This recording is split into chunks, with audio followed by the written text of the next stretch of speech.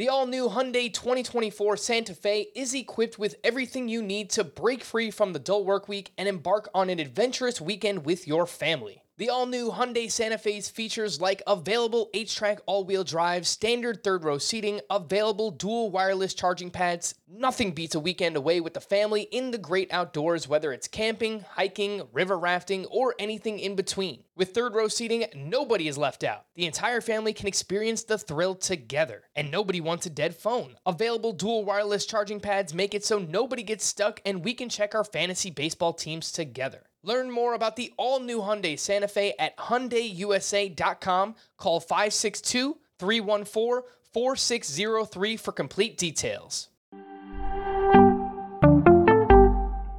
Welcome to the Fantasy Baseball Today podcast from CBS Sports. High drive, center field, hit the wall, grand slam.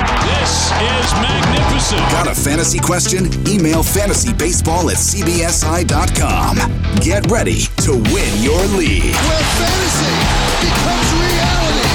Now here's Frank, Scott, Chris, and Adam. All right, next up we have our second base position preview. Welcome into Fantasy Baseball Today on Wednesday, February 9th. I am Frank Stanfield, joined by my good buddies Scott White and Chris Towers, breaking down the entire second base position, ADP review, sleepers, breakouts, and bust, strategy, and much more. Let's jump right in. Let's see how efficient we could be throughout the course of today's position preview, because I know the other ones have gone on pretty long, although I've gotten some feedback. People like the longer podcast, so I don't know. Of course they do. Of course, a little give and take.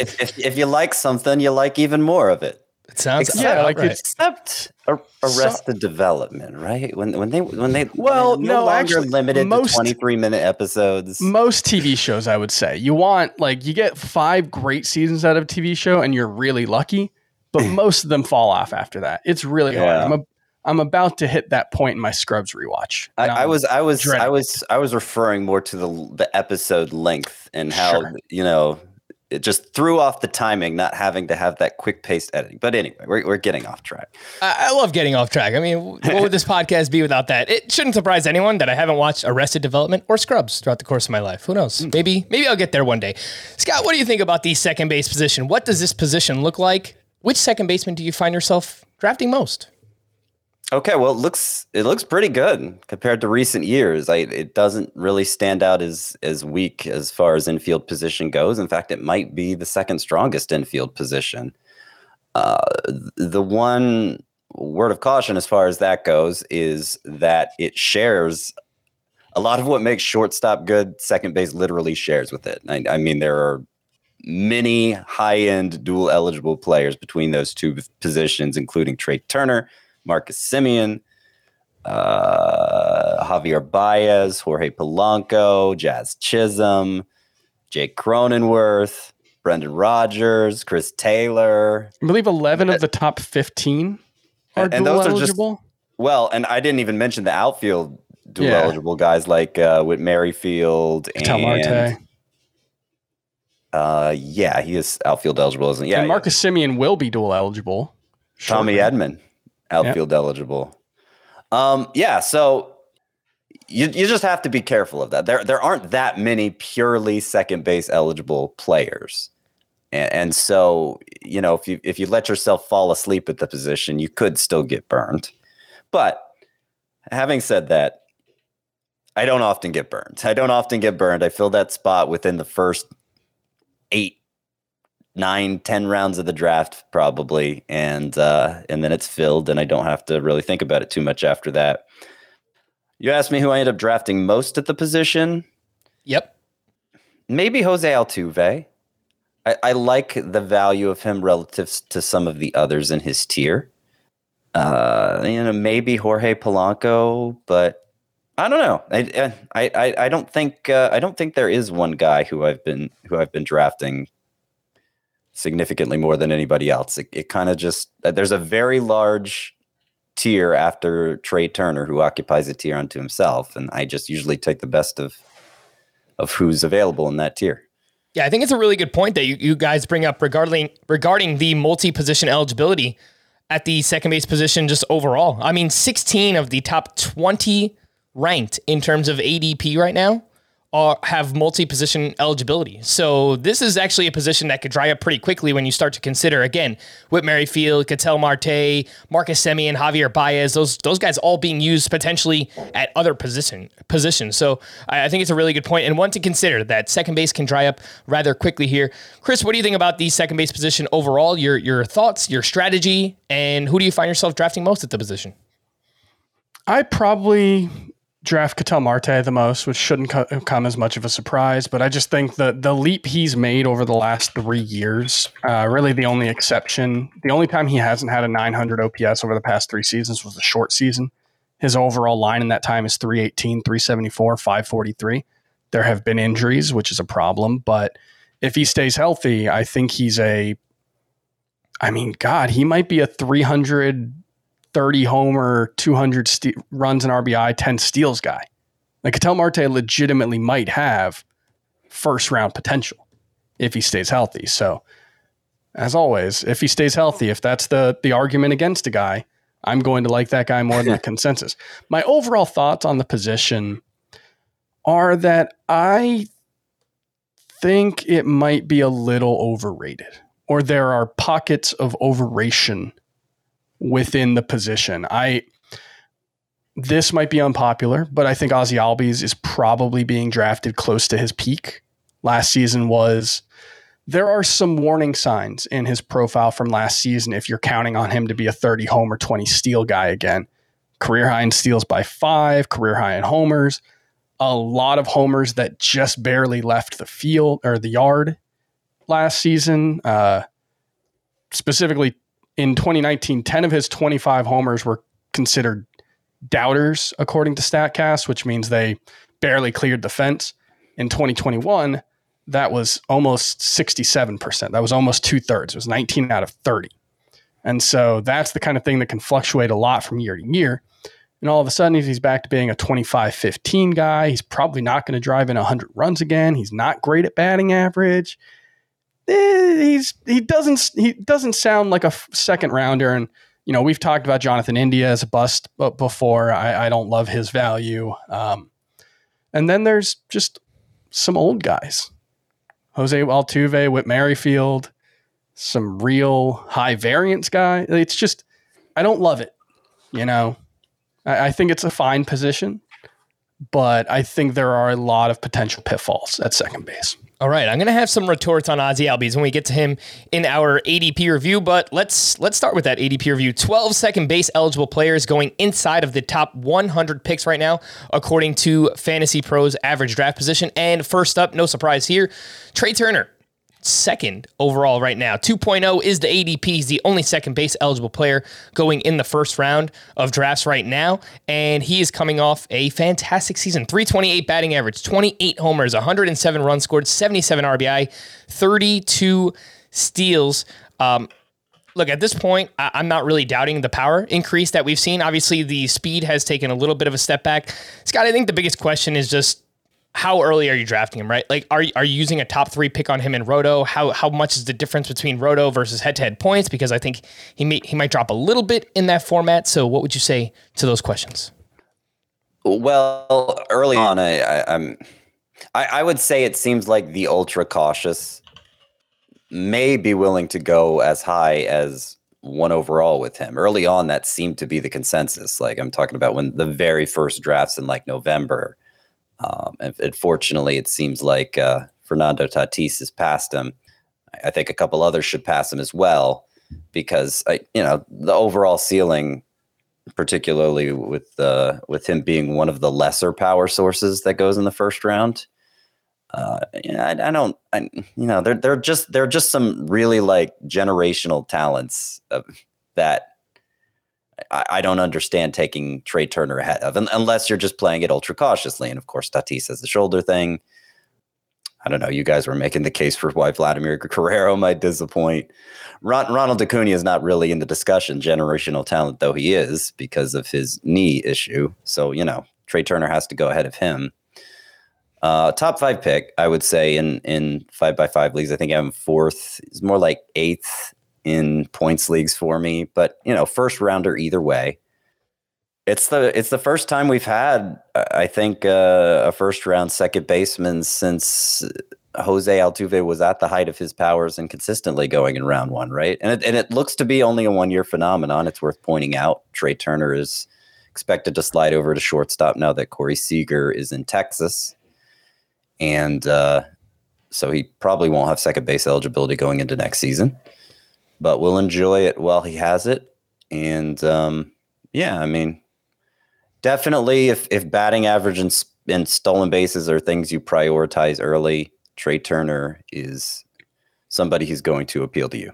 Yeah, and he appeals to me quite a bit. Usually with my early round picks in a roto or a head-to-head categories league, I like to wind up with one of batting average or steals. If you can wind up with both, fantastic, especially without hurting your home run totals. So, Chris, look, for me, I'm totally fine with using a top 3 pick on Trey Turner, especially if you're one that likes to play it safe in the first round. I think he's about as safe as they come.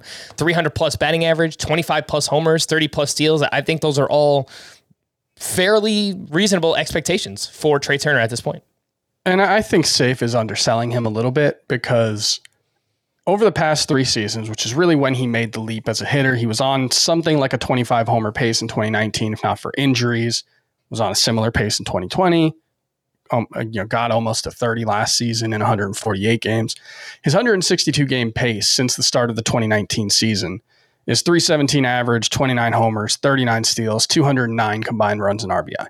If he does that this season, he might not be the number 1 player in fantasy, but he's going to be in the discussion. And so I do think there is significant upside along with it.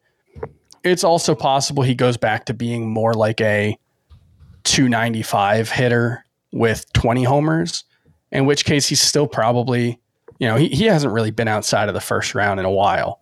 So it's hard to see things going too wrong for him. So I think he is safe, yes, but there's a lot of upside as well. Let's move on to Ozzie Albies, who's going in the second round, as Chris mentioned. 21 is the ADP. And my retort, Chris, to everything that you said, I understand, like, the power could regress a little bit. Maybe the steals regress as well.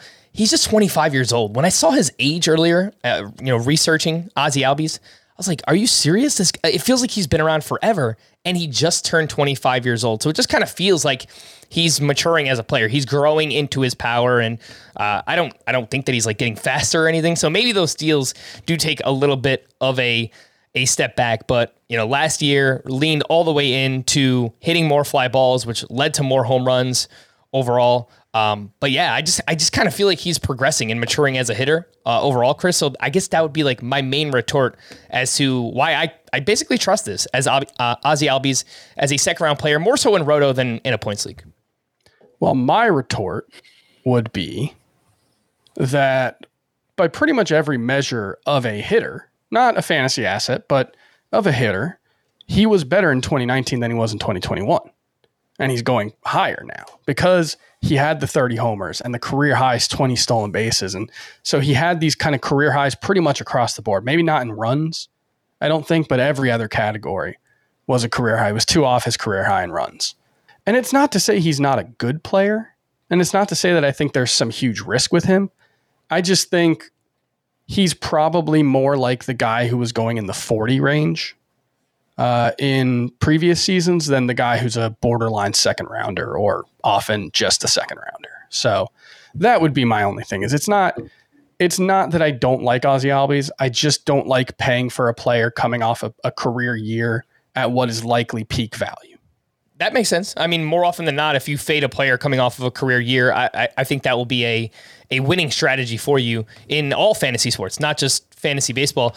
Scott, where are you at when it comes to Ozzie Albies? Again, hit more fly balls than ever, which ultimately led to the lower batting average, the lower BABIP.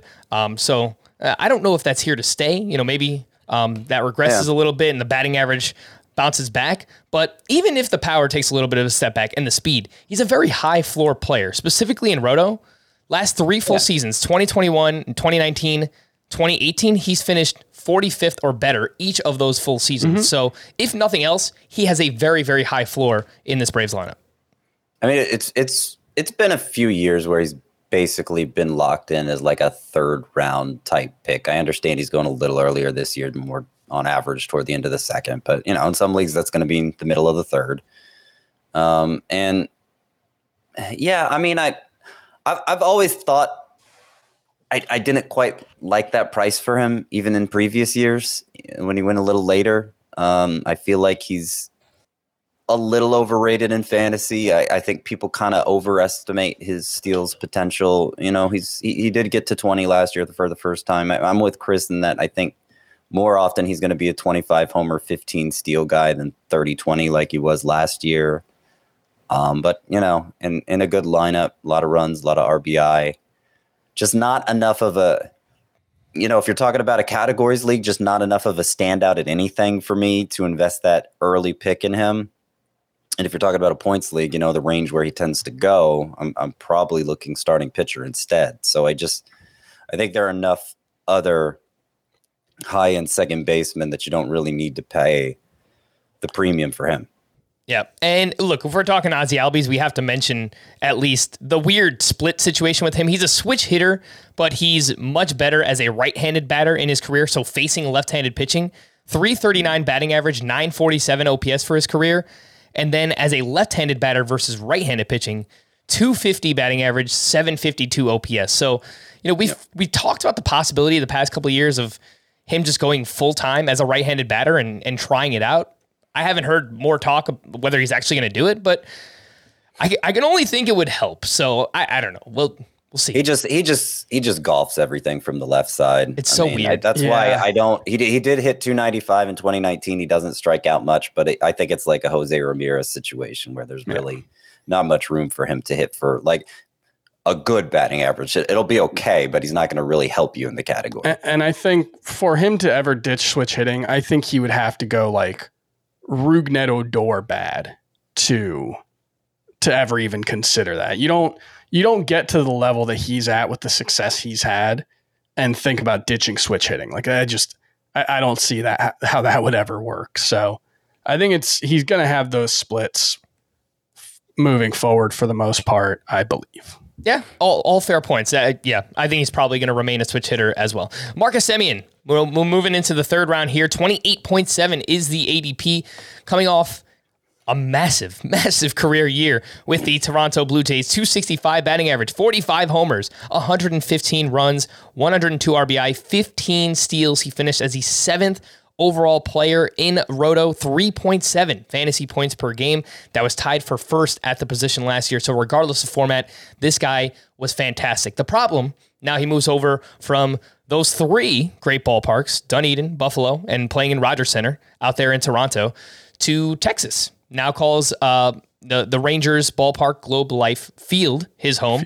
And according to StatCast, the 45 home runs that he hit last year, if he played all of his games in Texas, he would have hit 32 home runs. So that's still like a really good mark, but obviously it's not 45 home runs. So Scott, What do you think about this price tag? For me, I mean, third round, it just doesn't really make sense to me. Like Corey Seager, we're getting this huge discount. He's going in whatever, 6th, 7th, sometimes 8th round in 12-team leagues. Marcus Semien, still a third round pick. I don't get it. And like Corey Seager's bat skills scream out at you in a way that Marcus Semien's don't. Like Marcus Semien got everything he possibly could out of his profile last year. And StatCast had him as one of the biggest overachievers. And so, that had me, a little uneasy about taking him this high. And then he moved from the AL East with all its hitters parks to the AL West with all its pitchers parks. And, that made me a little uneasy too. But, there was 2019 when he was with Oakland in the AL West. And that was, hit 45 home runs, but he was 3rd in AL MVP voting that year too. 2 of the last 3 years, he's been amazing. The year in between, awful. But, and the team he signed with is the Rangers. So he went from the third highest scoring offense last year to the 3rd lowest scoring offense last year. And I know Corey Seager's joining him, but Joey Gallo's not there anymore. And I still think it's going to be a bad offense. And that's going to cost him somewhere in the neighborhood of 20 to 40 combined runs and RBI. I suspect if he sustains last year's home run pace, which I already wasn't counting on him doing. There's no way I'm drafting him at this point. He's on my bust list. Same. Yeah, I think you hit the nail on the head there, Scott. It's not just the ballpark and the other ballparks that'll be playing in the AL West. It's the change in lineup as well. You know, Corey Seager is there, I get it, but roster resource has Willie Calhoun as the leadoff hitter for the Texas Rangers. As much as I love Willie Calhoun and I want him to be a thing, I pray Willie Calhoun can break out. It's probably not going to happen, but this lineup, it needs a lot of work. They have two great hitters, but outside of that, they do need some help. So, the ballpark change, the lineup change there, and you mentioned the StatCast data: 265 batting average, 538 slug last year, according to StatCast, 245 xBA, 455 x slug. I mean, those are massive, massive differences. Chris, where do you come out here on Marcus Semien? Is this price too high moving over to Texas? I think I pretty much agree with everything you said. I don't know if I buy that he's going to be a total bust, because I do think there's some safety in being a 25 homer, 10 to 15 stolen base guy. And I wouldn't be surprised if he ran more in Texas as well. He's still very fast, 87th percentile on sprint speed. But yeah, he actually had worse expected numbers in 2021 than he did in 2019. And he was one of the most extreme pull hitters in the game. I mean, you look at his home run, his spray chart, basically all of his home runs and all of his doubles were down the left field line. It's kind of wild. He has maybe 10 to left center in terms of home runs, 2 to the opposite field. So that's how you get the most out of a slightly above average-ish raw power set. I don't think things can go that wrong for him. I'm not sure he should be, I guess there's not much of a difference between him and Ozzie Albies. I think they're very similar players probably. And one other thing to not overlook is he had 724 plate appearances last season. So it's not just that the lineup is worse and so he'll, not score as many runs in RBI. He literally won't have as many opportunities to put up the numbers that he did last season. He had 724 plate appearances, and he started in the leadoff spot just over half the time. That is nuts. That is I think he was top 5 in baseball in plate appearances last season, despite only hitting leadoff a little over half the time. That is really, really hard to do. And, even if he plays 155 games next season, he might lose 60 plate appearances. That's not out of the question. Sorry, he led baseball in plate appearances. Yeah. Despite not always being a leadoff hitter. That was a massive total for him. And it just goes to show how truly great the Toronto Blue Jays lineup was last year. So not going to come close to replicating that volume. I will say he's got this Whit Merrifield thing going on where he's an Iron Man. He's only missed 10 games over the last 4 years. So he is very, very durable and should be on the field very often for the Texas Rangers. I agree with you, Chris. I think there's a chance that he could run more. The Rangers under Chris Woodward have been very aggressive on the base paths. 286 steals since 2019. That's second most in baseball. And you mentioned his sprint speed. So I think there's a chance that he can attempt more stolen bases. But he was also really efficient last year, 15 for 16. So I think it's a little bit of give and take. Could run more, but probably a little bit less efficient moving forward. Whit Merrifield next up, also going in the third round, just after Marcus Semien. The ADP for Whit Merrifield is 33.3, and it was a fine season for Whit Merrifield. I wouldn't call it a fantastic season, but it was fine. 277 batting average, 10 homers, 97 runs scored, 40 steals. His 151 steals since 2017 are the second most in baseball. He just turned 33 years old. Scott, I've referenced this a few times so far in the offseason. I think Whit Merrifield is a good player, but he relies so much on volume that there's not really much margin for error. So if he happened to have a down couple of months or get hurt for some reason, which you shouldn't expect, then it could really just kind of throw off the overall output for Whit Merrifield. So because of that, even though he gives a lot of speed, I don't really love the cost in the third round. Well, I mean, it's not just volume. From a points league perspective, yeah, I could see that, but it's that he is one of the most consistent high volume base stealers, and stolen bases is the most coveted category in categories leagues. So, you got him and Starling Marte both penciled in for about 40 steals going in this round 3 range. One is eligible at second base in addition to the outfield. Neither is probably going to hit you 20 home runs, but might be in the neighborhood of 15. Yeah, I think it's an appropriate place to take him. Just looking at it relative to Marte like that. I'm probably not going to, because I am being unintentional about steals this year, and I don't want to invest an early round pick in a guy who's not going to give me probably at least 25 home runs, much less 20. So I'm just not gonna. That's just not how I want to use that kind of draft pick. I'm more likely to take Whit Merrifield in a points league where he tends to slide to like round 7, even though his production there has been, he hits a lot of doubles. So kind of makes up for his lack of homers in that format. And he's kind of underrated, I think, in points leagues. But I don't know that this is an inappropriate spot to take him in categories leagues, just judging by the way stolen bases are valued right now. Yeah, I think the biggest thing for me, Chris, is that I just kind of question how good is Whit Merrifield at this point. Like, I know he gives you the steals, but just all the underlying numbers, the OPS down to a career low 711 last year, it just seems so weird for a third-round player. The 5% home run to fly ball ratio, that was a career low, likely because of the new ball that we had last season. All the batted ball metrics, pretty uninspiring. Actually, quite bad. 12th percentile or lower in average exit velocity, barrel rate, hard hit rate. Not that he relies on those things, but I don't know. I guess I just overall just don't trust the player outside of the steals. What do you think? Yeah, it's kind of a question of how long can he keep maximizing his skill set the way he has, because the batted ball metrics last year weren't much less impressive than they have been before. The expected stats were. His 301 xWOBA was the worst of his career, and it was also his worst WOBA. So those things matched together. But it's also one season where it's not like there's been like perpetual signs of decline, really. And I don't know. I don't really think he deserves to be going much later than Ozzie Albies and Marcus Semien, to be honest.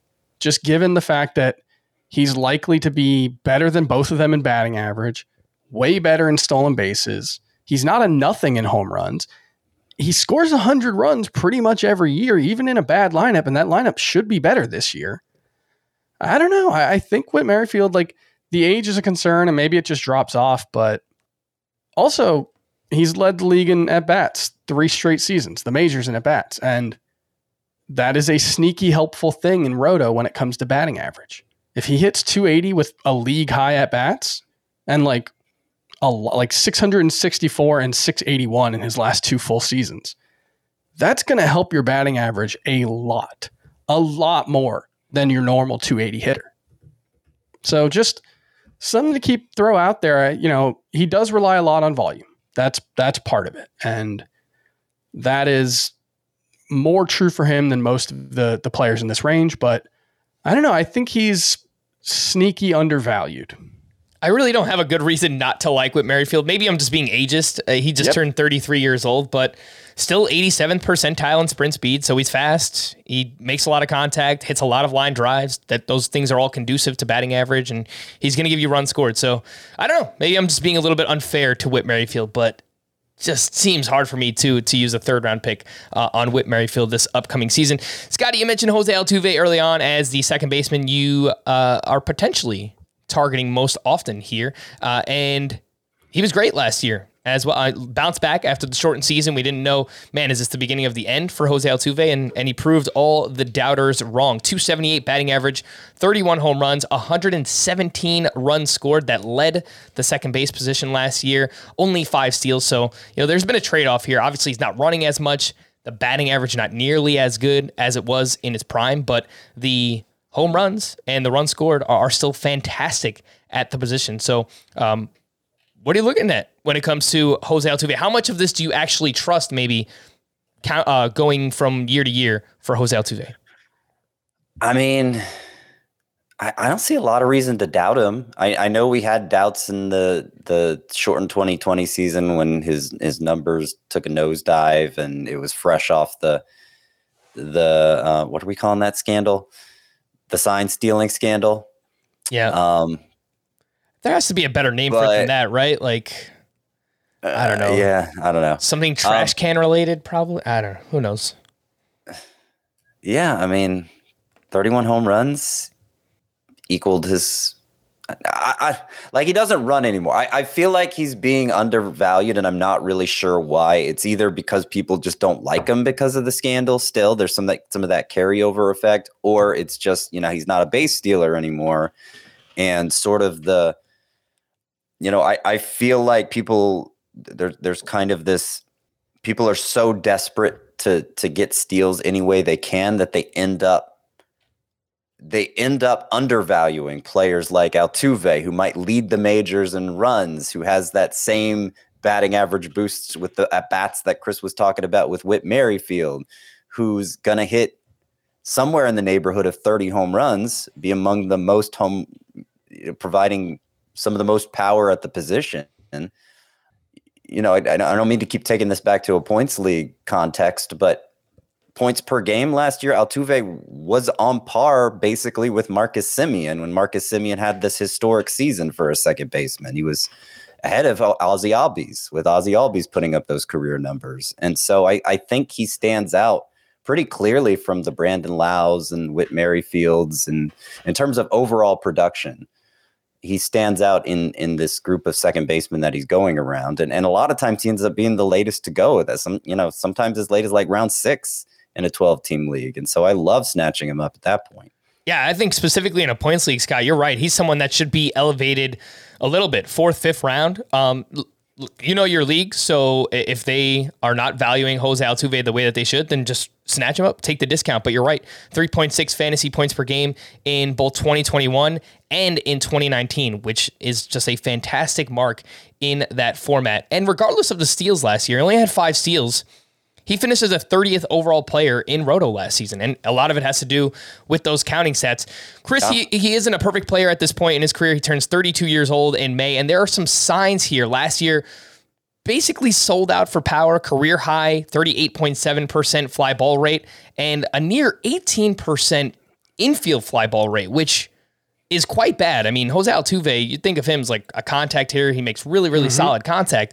That was much higher than anything we've ever seen from him before in that category. So it seems like very clearly trying to lift the ball and hit for power. And that mark is not great. So how much do things like that potentially worry you about Jose Altuve?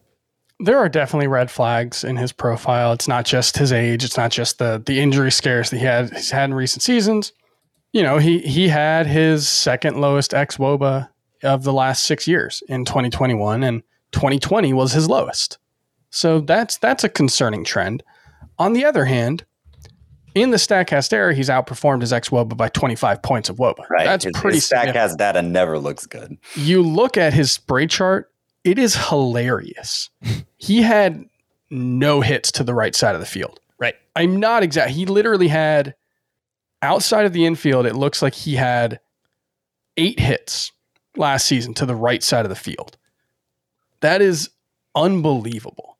And I don't know how sustainable it is. And he's wringing a lot out of a pretty mediocre power set at this point.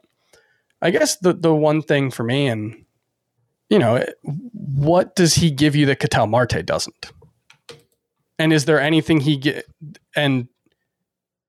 what does he give you that Ketel Marte doesn't? Especially to make up for the fact that Ketel Marte over the last 3 seasons has hit 40 points better than him in average. Yep. It's more that I think Ketel Marte is just a better value, a little behind him, and I'm going to draft him. If both of those guys are on the board, I'm going to draft Ketel Marte every time. And Marte is a good value. I think the biggest difference here, Chris, is power. Obviously, if you want to load up on power, I do think Jose Altuve is safer for that. And just obviously a much better lineup, right? So runs scored, counting stats, I think I would expect that to be better for Jose Altuve as well. The one thing I'll say about the StatCast data, much like Alex Bregman, his teammate, Jose Altuve, as you mentioned, pulls everything. And that is a ballpark where if you pull fly balls, it is going to be conducive as a right-handed batter to power, and it's not necessarily going to show up in the StatCast data. Like, you don't really have to hit the ball with authority, a fly ball to left field for it to go out in Minute Maid Park. So I think that he can continue to maintain this relatively high home run to fly ball ratio with, subpar StatCast numbers. But man, if he doesn't, it's gonna get real ugly. He's really he needs to really outperform his expected stats and StatCast power data, I guess, to really be like an above average starter at this point. Yep. I love him in points leagues. And I think if you've drafted speed early on in a roto league, or if you have plans to get speed later on, he's perfect to target in that 6th round range in a categories league as well. We're going to take a quick break. When we return, we'll do I've got some ADP battles, and then we'll get into sleepers, breakouts, and busts after that. But first, if you haven't already, download and follow Fantasy Baseball Today in 5, wherever you listen to this podcast. It's basically a shorter version of what we talk about here. It's a Spark Notes version. We take the biggest topics that we talk about here, and we do it in a 5-minute podcast. Again, that is Fantasy Baseball Today in 5. And just a reminder that we will have a live mock draft stream today when you are listening to this on Wednesday, February 9th, 9:30 p.m. Eastern Time. So come by, hang out. 12-team head-to-head points redraft mock is what we'll be doing, and we'll be doing it live here on the YouTube channel. So make sure to come hang out, and we'll have some fun. All right, we're going to take a quick break. When we return, ADP battles here on Fantasy Baseball Today. Robert Half research indicates 9 out of 10 hiring managers are having difficulty hiring.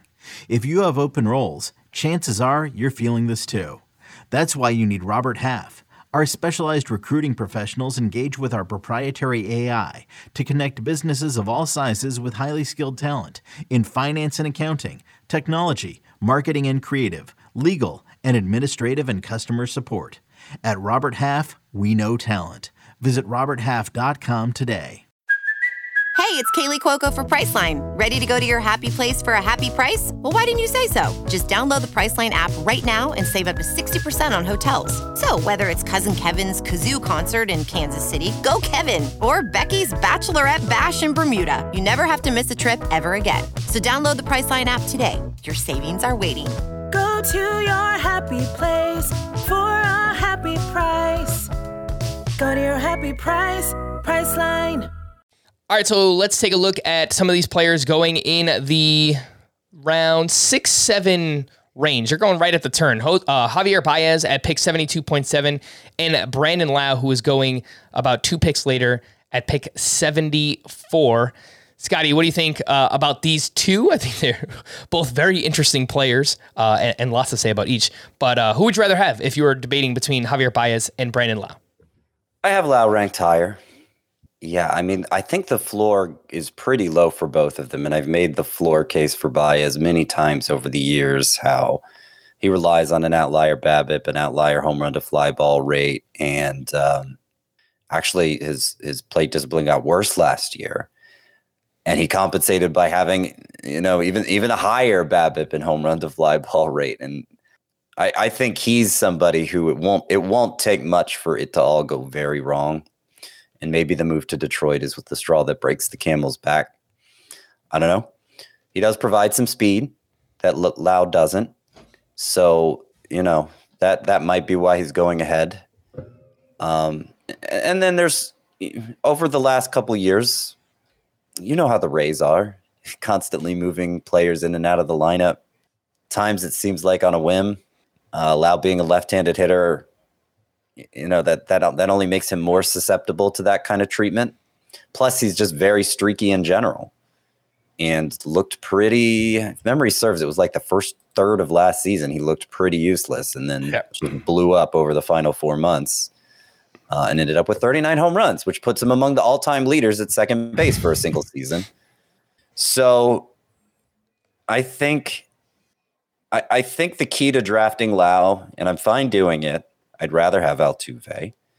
If I could count on waiting another round and getting Ketel Marte, I'd rather do that. But, you can't always plan out a draft that precisely. And sometimes you just have to take Lau, or you could just take Ketel Marte instead. I guess maybe Chris would recommend that. I do have Lau ranked ahead, but it's close. Yep. Javier Baez. Go ahead, Scott. But the key to drafting Lau is just sticking with him. and not getting caught up in all the streaks. That's true of Javier Baez too. Yeah. And then, you used a straw that broke the camel's back analogy. It's worth pointing out that the camel was buried under about 800 feet of straw in 2020. That camel died in 2020 and was for Baez. Yeah, I mean, it was somewhat resurrected in 2021. He was really good, especially towards the end of the season. A lot of his metrics looked much better when he got to the Mets, which is generally the opposite of what we expect to happen when players join the Mets. But yeah, both these guys, it's super high variance profiles. They could be really, really good. They've both been that in the past, in the very recent past. But, they could also frustrate you to the point where you want to drop them and you have to. That's the problem is if the camel does die, how would you know? How would you know? Like you would have to stick with them for a long time. Having been down this path a few times already with Lau, I mean, I think you just have to stick it out with him. You have to go down with the ship if it looks like it's going down. I don't know, maybe in July at the All-Star break or something, you give up finally, but hopefully it doesn't come to that, right? And I guess Baez is the same way. Yeah, I mean, I don't really see Lau as the sort of bust risk that I see Semien being and that I see Baez being, because I don't think the warnings, the red flags aren't as glaring. It's just more of a streakiness factor and a more of distrust of the Rays factor for him. Chris, who do you prefer between Baez and Brandon Lau? I prefer Lau. I would take Baez in Roto. I would take Lau in a points league. And I'll point out, I think Javier Baez probably represents the one player with the biggest disparity between his points league ranking and his Roto ranking because the plate discipline is just awful. Last year, 33.6% strikeout rate and routinely around a 5% walk rate. So this isn't meant to disparage Javier Baez. He's an awesome player to watch in real life, like one of the most entertaining players. But just from a fantasy perspective, there are a lot of red flags, which you guys have pointed out. Strikeouts, outlier BABIP last year, 352, outlier home run to fly ball ratio, 28%. Those were both career highs for Javier Baez. And then Brandon Lau, again, first 2 months, nearly unusable. 189 batting average, 679 OPS, and then the final 4 months, 276, 30 homers, a 957 OPS. He's awful against lefties too. Man, Brandon Lau, when it's all said and done, I think the numbers at the end of the year, they'll look good, but you are correct. Very streaky, very frustrating. You just got to stick with him. And typically, I find myself skipping over both of those names in the drafts I've done so far, Javier Baez and Brandon Lau. How about next up? We see Ketel Marte at ADP 80.3 versus Jorge Polanco at pick 84. So going right around that 7th, almost 8th round range, a 7-8 turn here. Chris, we'll start with you because obviously we're talking about Ketel Marte. What do you think in Marte versus Jorge Polanco? I don't think it's even a question. I don't think they should be particularly close. I Jorge Polanco had a pretty good year last year. But if you just put what the two of them have done over the last 3 seasons together, Marte's OPS is over 100 points higher.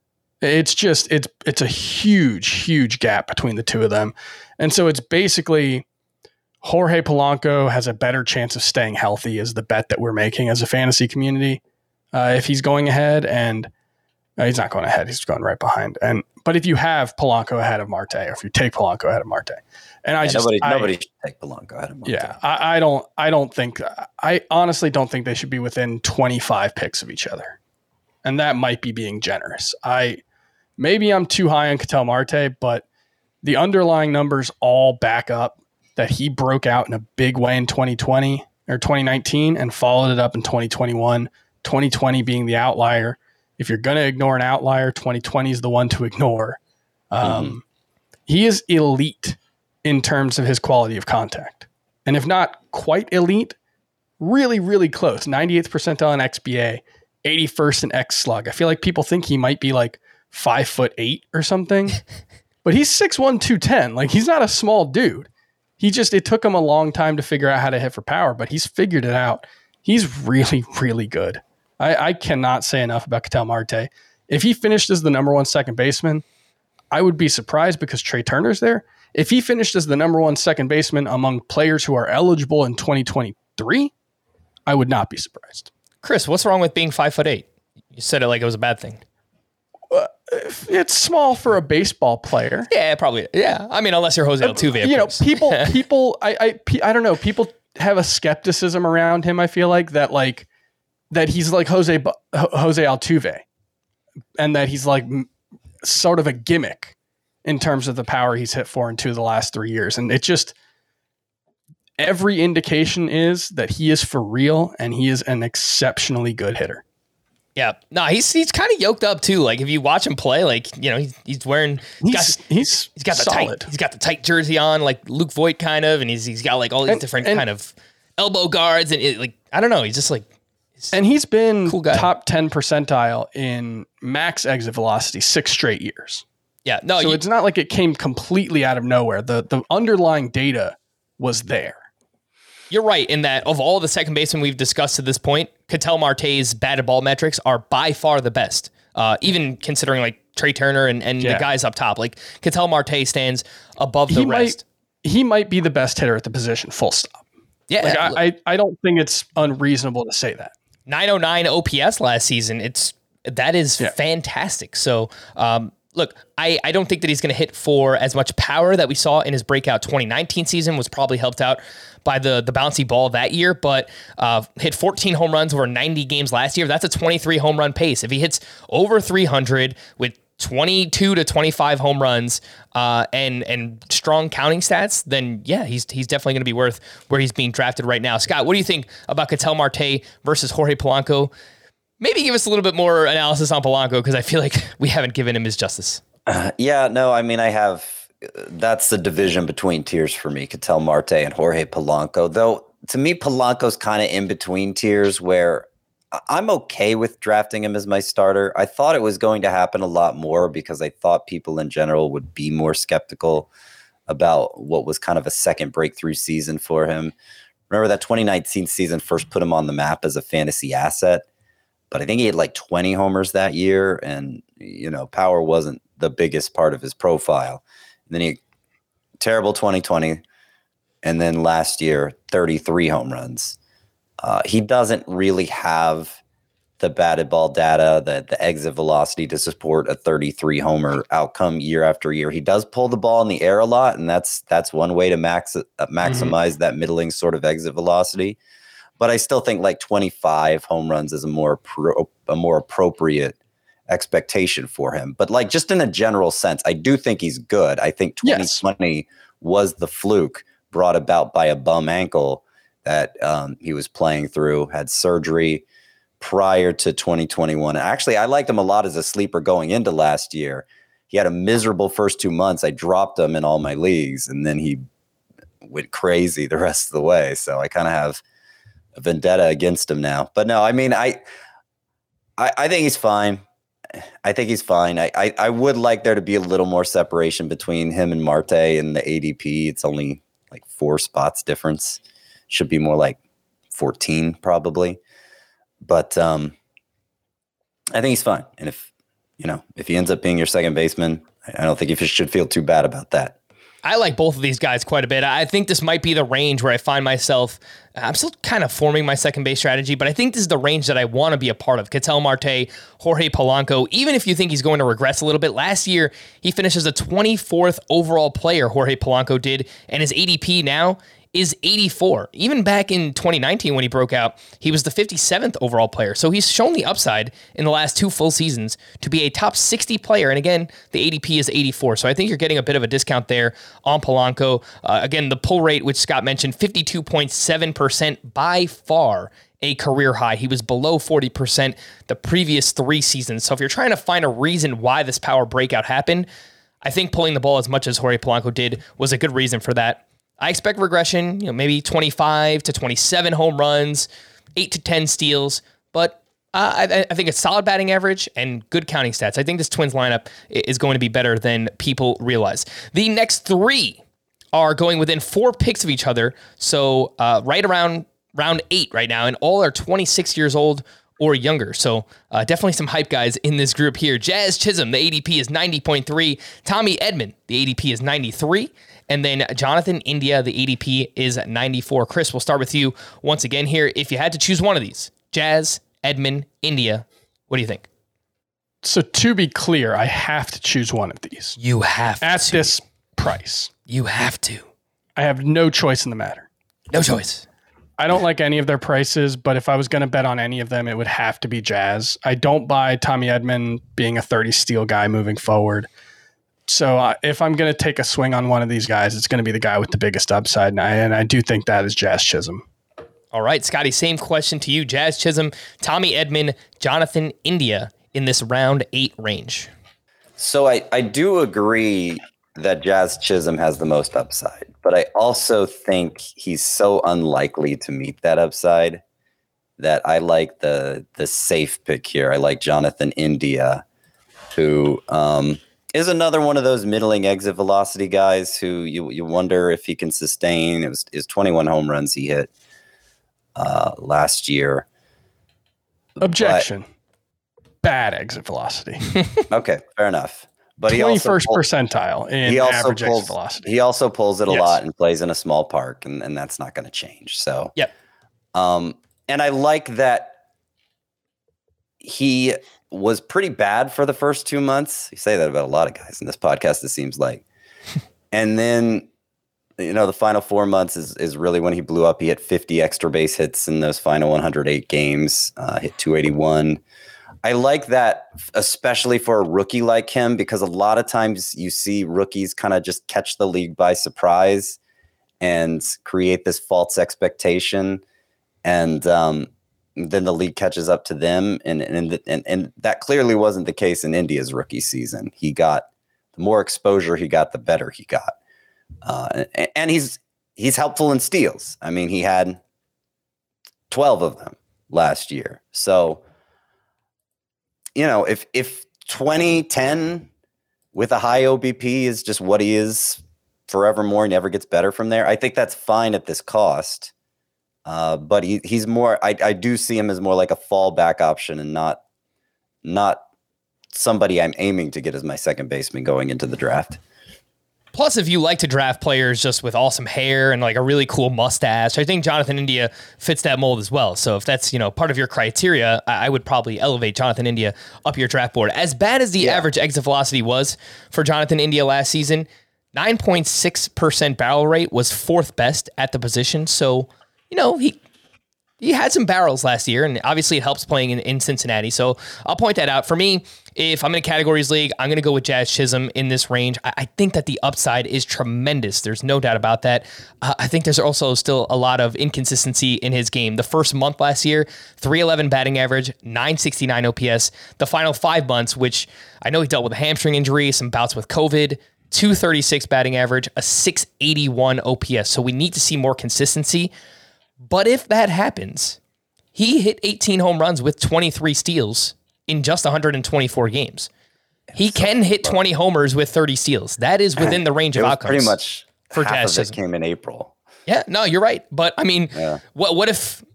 I mean, look, Scott, he's so young, right? Like, what if he just finds a way to become more consistent, right? And if that happens, I mean, look, the upside is massive. Yeah. It could happen. I just think it's more likely he's at best 700 OPS guy.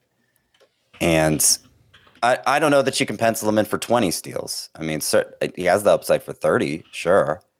But I don't know. He's just, I think it's actually more likely that you draft him around 100th and end up dropping him halfway through May than it is that he becomes like a top 5 player at the position this year.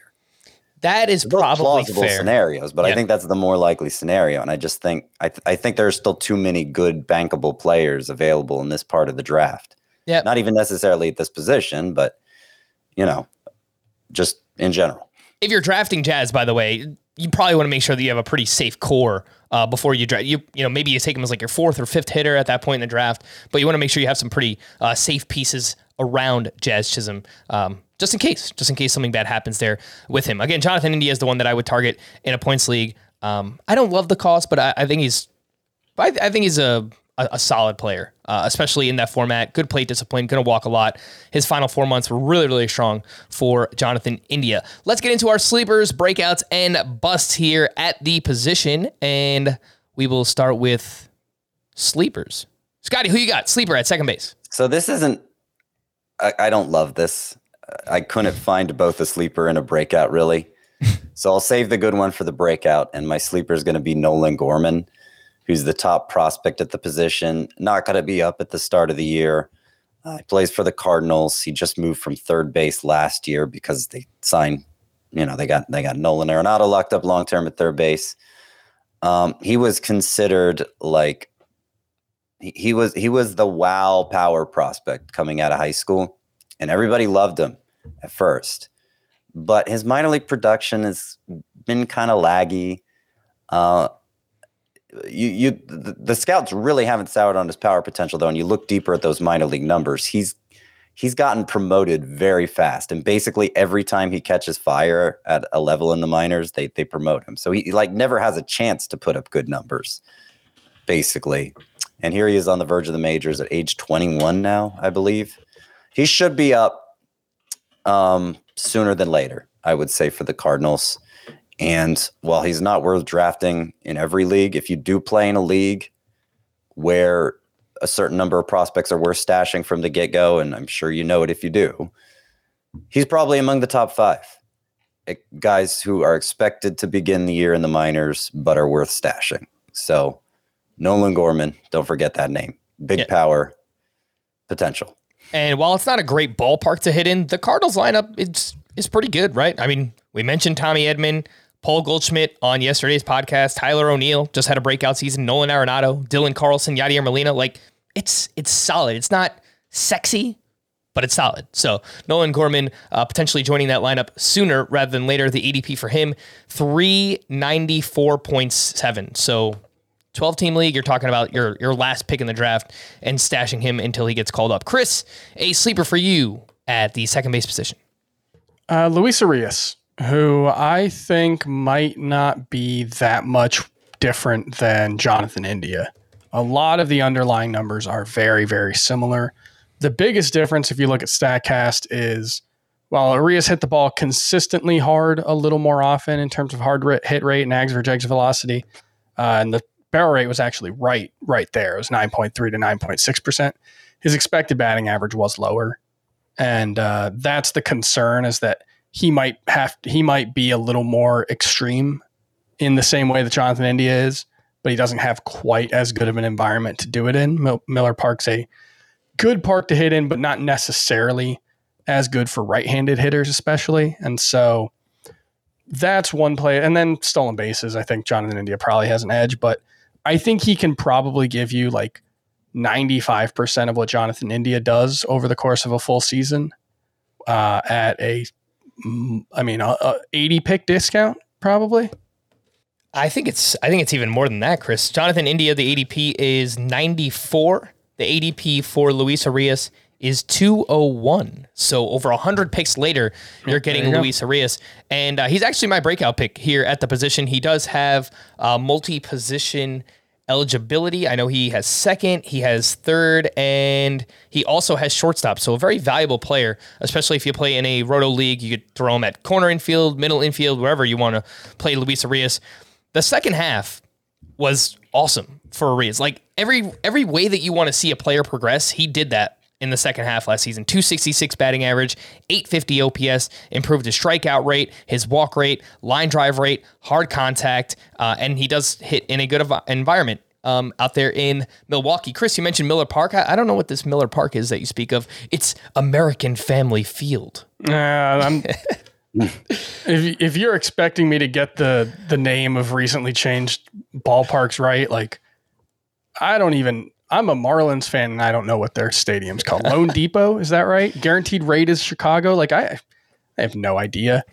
I'm too old for that. I used to know the names of all the ballparks, and it just seems like they're changing so rapidly now. I can't keep up. Probably get there if I did a Sporkle quiz or something, but just off the top of the dome, come on.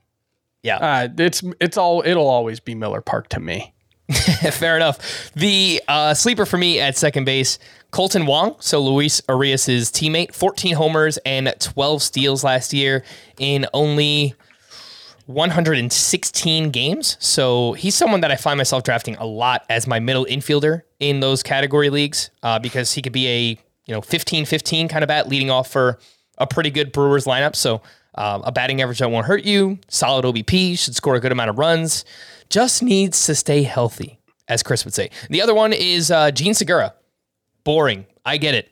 Going to contribute batting average, 15 homers, 10 steals. He's fine. Like, he doesn't hurt you, especially if you play in a deeper league as your middle infielder. Love the cost. It's entirely possible he goes 290, 15-15, and 90 runs. Like, that's entirely possible. Yep. Jean Segura and Colton Wong, by the way, they both finished inside of the top 150 in Roto last year. They're being drafted outside of the top 200 now. So again, it's easy profit. Like, these guys are boring, and as a result, they're getting devalued. Scotty, a breakout at the second base position for you. I just want to go on the record because he is such a trendy, like, sleeper pick this year. I'm not on board with the Luis Arias love. I think he's all right, Scott. Well, you can join us tomorrow. We'll just end the podcast here. No, it's tell us why. I think he's a weak hitter who probably maximized his potential last year, and the numbers still weren't that good. Okay. Anyway, you know what, Scott? That's fine. You can take Christian Vasquez 200th overall instead. Brendan Rodgers is my breakout pick at this position. I've talked about him a lot, both this year and last, but I'm going to talk about him some more. He, of course, was an elite prospect. It took a long time for him to get to the majors, both because he plays for the Rockies, and that's how they do things, and because he had some injuries right about the time he was breaking in that slowed him down. But he finally got consistent playing time last year and looked really good with it. Hit 284. The strikeout rate was lower than I expected, frankly. His power production, he hit 15 home runs and 387 at bats, so it wasn't bad. It was a little underwhelming, but what stands out about that is he hit 12 of his 15 home runs on the road. For like his home away splits, he had better overall numbers on the road, which is you just never see for a Rockies hitter. And if you do see it, I take it as a really good sign because, like, yes, 100%. They're usually all terrible on the road, and he had an 873 OPS on the road. So, I expect the home runs to correct, especially since he is making contact at a good rate. And with his pedigree, now that he has really sewn up every day at bats, I think he could potentially take off, and come the end of the year, we'll view him as this must-start type player at either second base or shortstop because he's eligible at both. And you can get him really late. So Brendan Rodgers is my pick. Yeah, and I do think that there is more power potential than he showed last year. The ground ball rate was right around 51%, but you look at his minor league seasons and he was consistently 45% or less in the ground ball rate. So if he raises that launch angle a little bit, especially in Coors Field, I think there's a chance we can get mid-20s home runs with a strong batting average. Not sure that he's going to run. He hasn't stolen a base since he was in AA back in 2018. Yeah. So I know. He talked about stealing 20 bases last spring, and he stole none. Yeah, that's probably not going to happen. A hamstring injury in spring. He did have a hamstring injury. Yeah, that's what held him out at the start of the year. But still. But if he hits 280 with 25 home runs, where he's going, which is pick 166, then that's solid. That is a solid get. I think that is kind of. I don't think that's the upside projection for him. I think that's kind of just projecting out last year's numbers. Yep. So, yeah, I think he could be really good. All right, Chris. Well, your breakout here. I'm reading his name, and who is that? Giancarlo Stanton at break. No. Who you got, Chris? Ketel Marte. Just because this is more like I don't understand why he's being drafted where he is. He's going to massively outproduce his draft position, that kind of breakout. Because the breakout already happened in 2019. It was for real for all the reasons I said before. He just needs to stay healthy. I don't think we're good at predicting injuries, so I think he's being unfairly dinged. Ketel Marte. And we did not mention this when we talked about Ketel Marte, but I think that there's a chance that he gets traded as well. So joining a better lineup can't hurt. getting out of Arizona. So we'll see what happens. I mentioned before the breakout for me is Luis Arias. Bust. Chris, we'll go to you this time first. Jonathan India, and it's mostly about the price. If he was going like 120th overall, I think it would be fine, but I don't think he's an above average hitter, and I don't know how much playing in Cincinnati can buoy that. I think he, like Scott said with Luis Arias, I think he probably maximized what he's capable of last season, and I think probably worse things are ahead for him. So that would be my pick. Ever since you made the Jonathan India, Luis Arias comp, Chris, I can't get it out of my head. And as a result, I never want to draft Jonathan India. I'm just like, well, I could just get Luis Arias later on. Why wouldn't I do that? Just a quick comment in India's defense is like he is an superlative on base guy. And that was true in the minor leagues. That's like the only way he stood out in the minors. And so, sure, that doesn't have a direct impact on roto value. It has an indirect on runs scored, but it certainly matters in terms of like playing time. Like I don't think there's much chance at all that he loses his job. And if it is a league that rewards walks in any way, like points league, for instance, I think that gives him a pretty high floor. Well, Scott, what if I told you that last year Jonathan India had an 11.3% walk rate and Luis Arias had an 11.1% walk rate? Yeah, Luis Arias was surprised. Luis Arias was a 397 OBP guy in the minors, actually. It's kind of surprising. All right. So with my goal over the next month is to talk Scott into Luis Arias and moving him up the rankings a little bit. I don't know, man. I don't think you're going to get there. All right, Scott, who do you have as a bust at second base? So we've talked about Simeon. We've talked about Baez. I'll save one of them for shortstop and stress Chisholm. Jazz Chisholm at this position. I've kind of been over it already. He's just like really impressive tools, but not many skills yet. And I thought he was going to get buried alive when he reached the majors. I was surprised how good his April was, but then basically from that point forward, he did get buried alive. I'm not sure if he ever pulls out of that. I'm not sure how long it will take. And I just think people are viewing him with rose-colored glasses here, given his ADP. All right. The bust for me is Marcus Semien. We spoke about him earlier. I don't think that he will bottom out or anything. I actually think he has a pretty high floor just in general. I just don't like the cost in the third round. He kind of feels like he should be a fifth or a sixth round pick. And I think that cost would be perfectly fine. So I think we're just elevating him based on his overall numbers with the Blue Jays last season. And I don't think that he will come close to replicating those once again. Let's jump into ADP review. And these are for 12-team leagues. In the first round, Trey Turner, an ADP of 2.0. In round 2, Ozzie Albies going at pick 21. In round 3, Marcus Semien with an ADP of 28.7 and Whit Merrifield at 33.3. We then see a 30-pick drop. Round 6, Jose Altuve at pick 66.7. At the 6-7 turn, Javier Baez, 72.7 is the ADP. One round later, in round 7, Brandon Lau, 74, and Ketel Marte, the ADP is 80.3. Going just after those guys is Jorge Polanco with an ADP of 84. One round later, round 8, Jazz Chisholm, 90.3, Tommy Edman at pick 93, and Jonathan India at pick 94. 25 picks later, in round 10, Max Muncy, 116.3, Jake Cronenworth, 119.7, DJ LeMahieu, 121. We spoke about those guys extensively on our first base position preview, so I'm going to skip past them here and make sure that we can get to a few other players. 20 picks later, someone we have not talked about yet, Chris Taylor. The ADP is 141.3, and given everything that's happened so far in the Dodgers offseason, I would assume that Chris Taylor will have an everyday job for the Dodgers, and he's been great. These reclamation guys that they've turned around, Max Muncy, Chris Taylor, he's been really good. 20 homers last year, 13 steals, 92 runs scored, a 254 batting average. Scott, Chris, I do think that Chris Taylor's probably a little bit better in roto because of the plate discipline, but I really like him, and I like the versatility that he provides as well.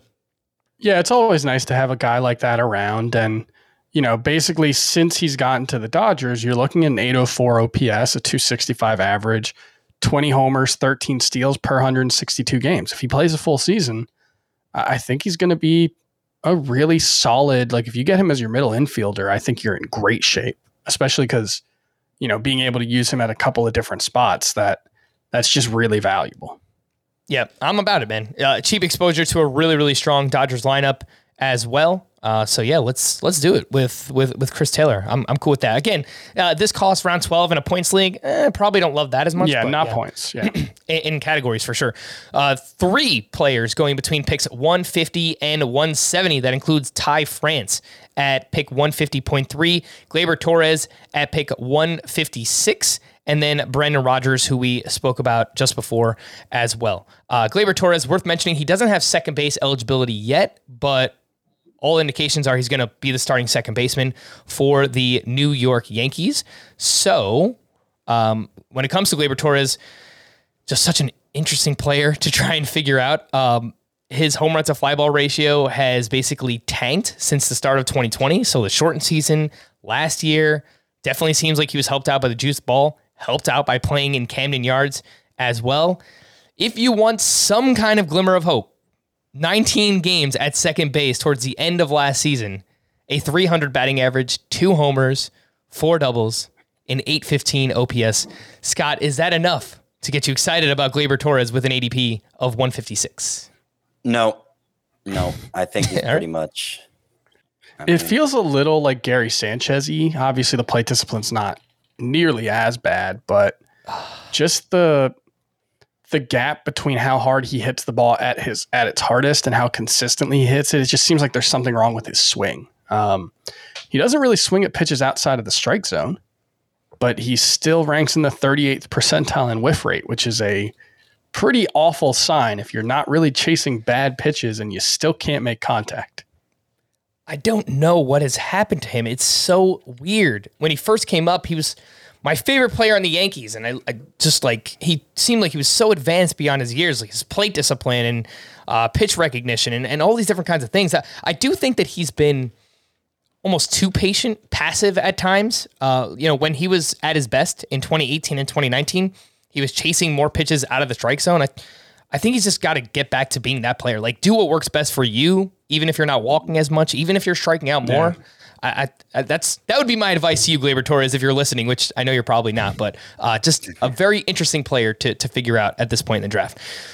2 second basemen going between picks 180 and 200. Eduardo Escobar at pick 180 exactly, and then Ryan McMahon going at pick 183. Chris, we've kind of reached the point of drafts where I don't think there's much upside with either one of these guys, but especially for Escobar, the floor seems sky high. 253 batting average, 28 homers, 90 RBI, signed an offseason deal with the New York Mets. Yeah, I think he's the kind of guy that if you end up, he's both second and third base eligible this season, right? Yes.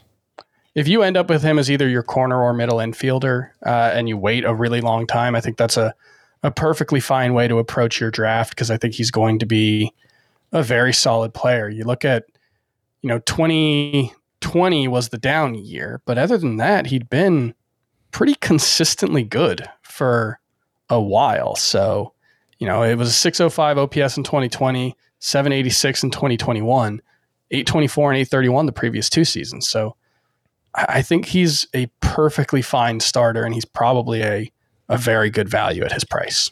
I feel like Escobar, McMahon, and another one, Jonathan Scope, they're like the ultimate fallback options at this position where they'll keep your head above water. They'll hit about 250. They'll hit about 20 homers. They're not going to set you apart really, but they're not. If just disaster comes, they're going to be there and they're going to be fine. And that's a nice luxury to have.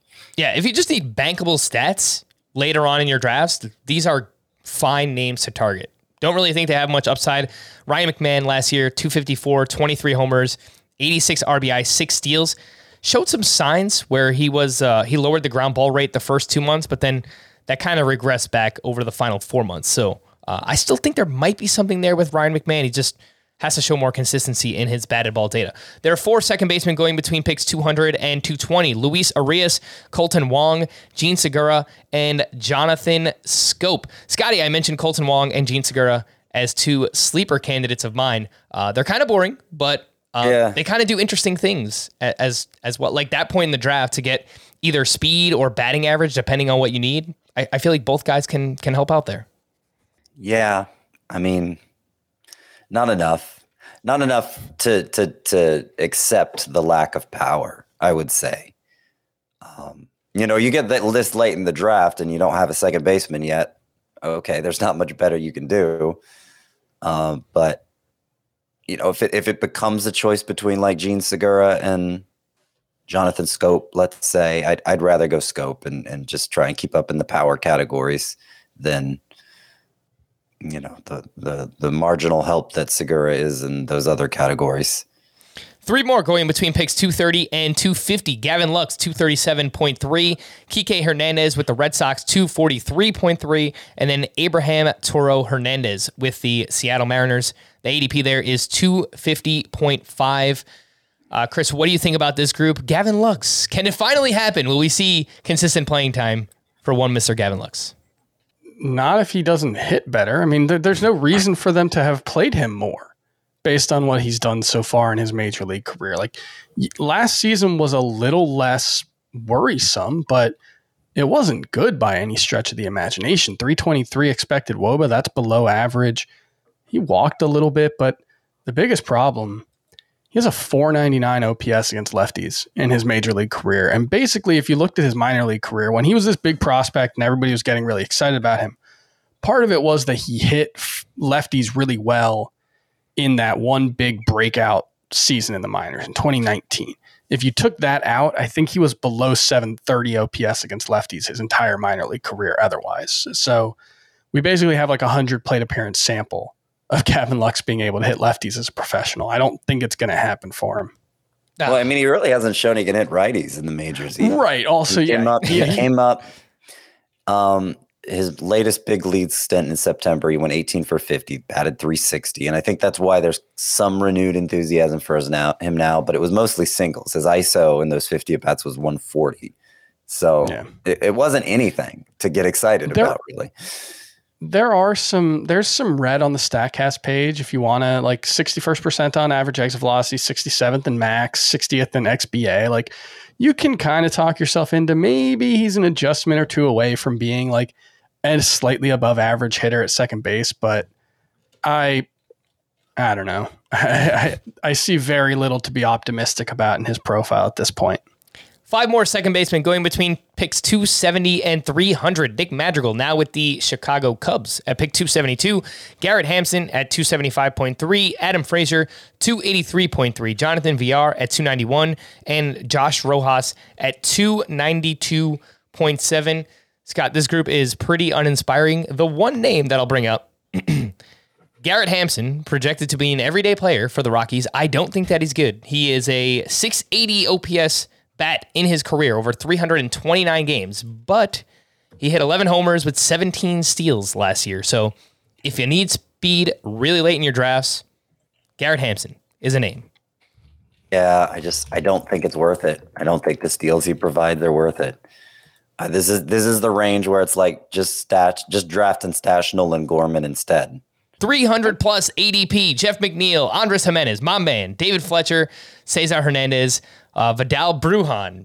Not sure what we get out of Vidal Brujan at this point with the Tampa Bay Rays. Chris, do you have anyone here that stands out 300 plus ADP? Jeff McNeil is the obvious answer. Like, I don't know. We're acting like he's just not going to play, I guess, or that he's just completely done. And, you know, he hit well over 300 for 3 seasons before a bad 120 games in 2021. He might just be done, but he was a 319 hitter over his first 3 seasons. Like, I'm not ready to write him off. It's not like he's 36. The dude's he hasn't even turned 30 yet. I kind of feel like he's David Fletcher is the thing. I mean, David Fletcher could hit 319 as well. I think the standout pick here is Brujan, who I'm surprised, frankly, is going this late, given the fervor over stolen bases. I mean, I don't know what kind of playing time he's going to get, especially with the Rays. I don't know if he's going to make the opening day roster, but he's versatile. He's 80 grade speed. So, I mean, he could do a lot of damage in that category with very little or just even modest playing time. Yeah, he's going super late, 353.3, so very late in your roto categories leagues. take a shot. If he doesn't play early on, then you could just cut him. Or maybe he just lives up to his prospect pedigree and becomes a breakout player. So not really any risk there with where Vidal Bruján is going.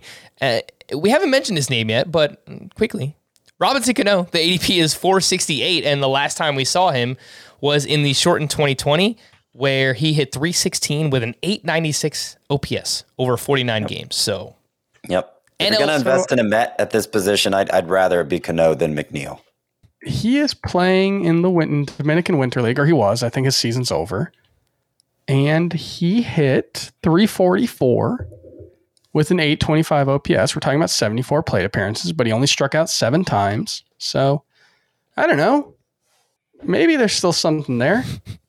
Last we saw him play, I mean, he was awesome. Yeah. He took steroids once before. You don't just lose all those gains. So, I don't know. It would not shock me if he was a top 150 player. And there was a report that the MLB is no longer testing players for PEDs. So something that could potentially help Robinson Cano. No, I'm just kidding. But, right now.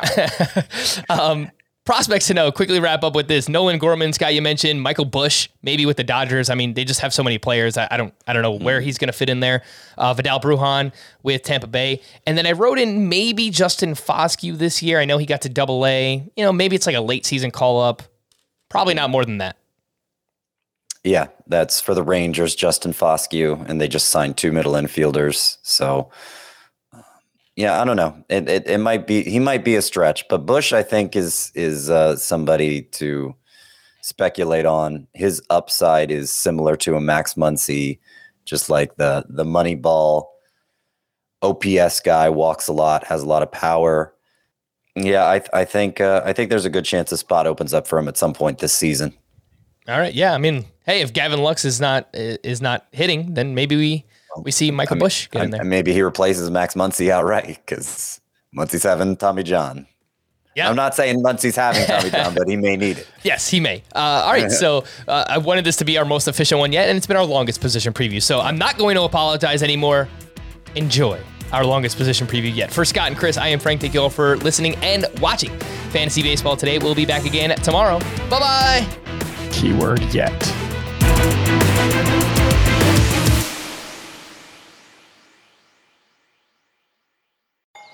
Paramount Plus and the National Park Foundation present A Mountain of Zen. Are you still listening? Good. Take a deep breath. You needed a break. This Earth Week, you can live stream 7 national parks for 7 days on Paramount Plus. So, yes, you can literally stream a stream. Paramount Plus, official streaming partner of the National Park Foundation.